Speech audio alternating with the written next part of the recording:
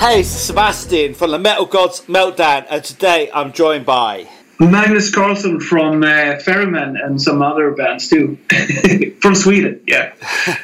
It's great to chat to you today. A new Evil is released in a couple of days' time. How pleased are you with reviews from media and fans to the videos that you have already released? Yeah, it has been great. Really good reviews. I think better than the first one. Which is your favourite track on the album today and why? Yeah, that's always hard. But I think my personal favourite is No Matter How Hard We Fall. And I think that one is going to be released tomorrow on Tuesday. Around 1 o'clock, the video for that song.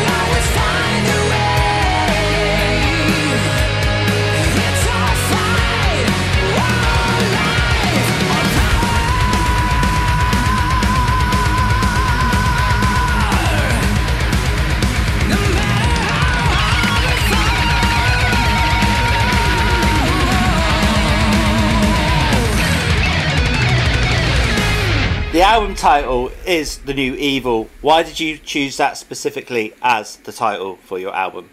I had a song, and I think it was Ronnie that said that's a good title for the album. And I think so too, because it's a bit darker and harder than the last one. So A New Evil sounds good to that kind of music. The release is the full package. Has it been difficult to decide which songs to release before the album actually comes out on the 11th of October? Yeah, the two first ones, Bring Me Home and A New Evil, that was Ronnie's. He really liked those songs, and me too, of course. But it was he wanted to do videos with those two, and my favorite, as I said, was No Matter How Hard We Fall. So I got to decide one song too. So that's always. If someone else have a favorite, I listen to them, and I think it's great to follow that.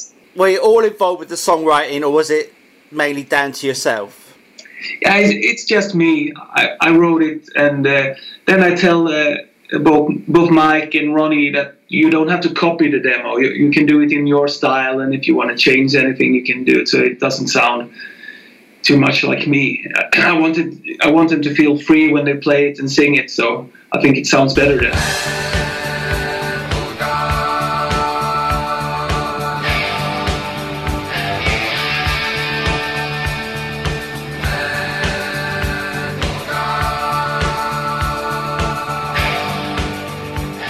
Of course, you're all busy with your main bands. Was it an easy process to get the time to record the actual album? And the thing is that I don't tour much anymore. I'm still in Primal Fear, but I don't tour with them. I'm just playing on the album. So I spend all my time in studios and producing and writing, and that's what I like to do. So I find the time to do it. Do you regret not being out on tour with Primal Fear? Yeah, it was a hard decision because I really love it, but they're touring a lot, and I don't want to spend too much time on the road when I have kids, and it doesn't feel good. It would be different if I was 20 years old, but now it's with the family thing. I can tour, but not that. Primal Fear tour too much. Are there actual plans to take the Ferrymen on the tour, or is it just going to be a studio release? Yeah, we're actually talking about it right now, and we have some good offers from some festivals, and that's a different thing because it's a new band, so I can decide how much we tour. So if we just want to do a couple of weeks in Europe and a couple of festivals, that would be okay. So the problem is now Mike Tirana and Ronnie too. They are touring a lot, so with different bands and projects. So we have to find time and in our schedule to make it happen. But we have some good offers, and I really want to do a couple of shows and maybe a small tour. With so many albums under your belt, with your work with Primal Fear and your other projects, which would you say is your favourite album, though? That's a hard question. I like them in different ways. I remember the first Alan Landa I did. It was very special because they are such amazing singers, and also Starbreaker, and we have I don't know if you know my first band, Last Tribe, maybe 20 years ago. That was a big thing because I hadn't released so much before that, and then of course my solo stuff is very special. The Freefall albums where I have a lot of guest singers, and some of my old idols like Tony Martin from Black Sabbath and Joel Turner, so that's really, really special. And actually now when you called, I'm working on the third Freefall album. I was recording the last solo. So yeah, I'm a big fan of Tony Martin. He doesn't get the recognition he rightly deserves either. No, that's strange. I think he's one of the big ones, like Coverdale and Dio and those guys. He's one of them.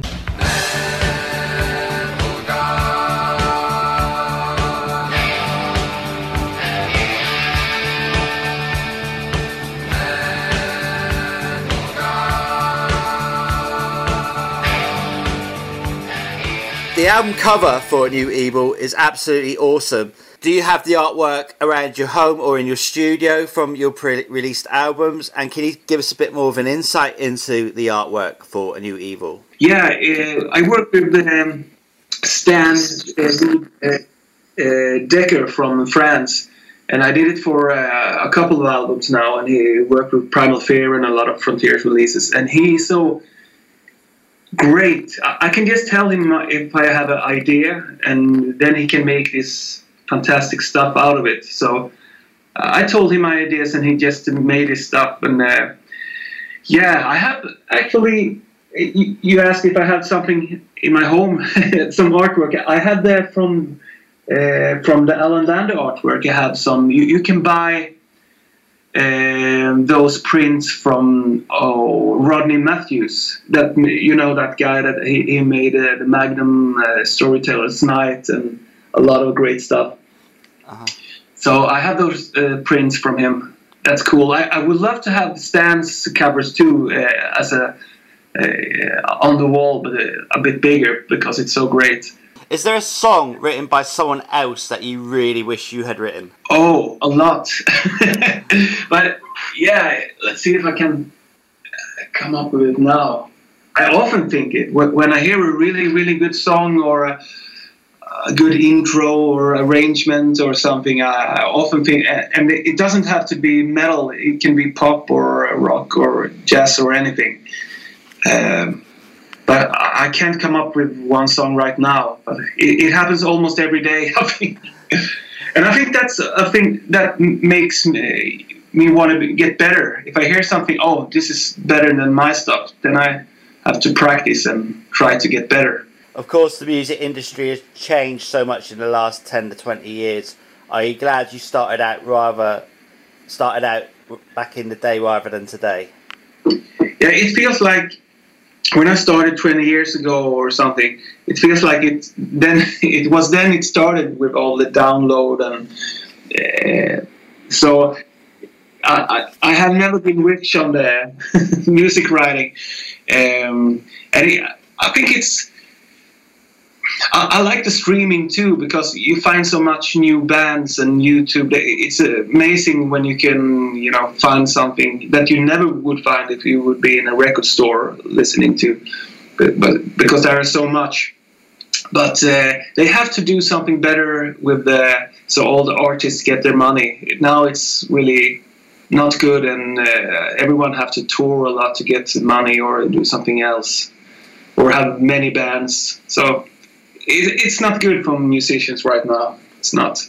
It's also hard, there is a lot of stuff to listen to to find the good ones that you really like. Exactly. But most of the best metal seems to come out of your country, to be fair. It's unbelievable, the amount of Swedes I speak to.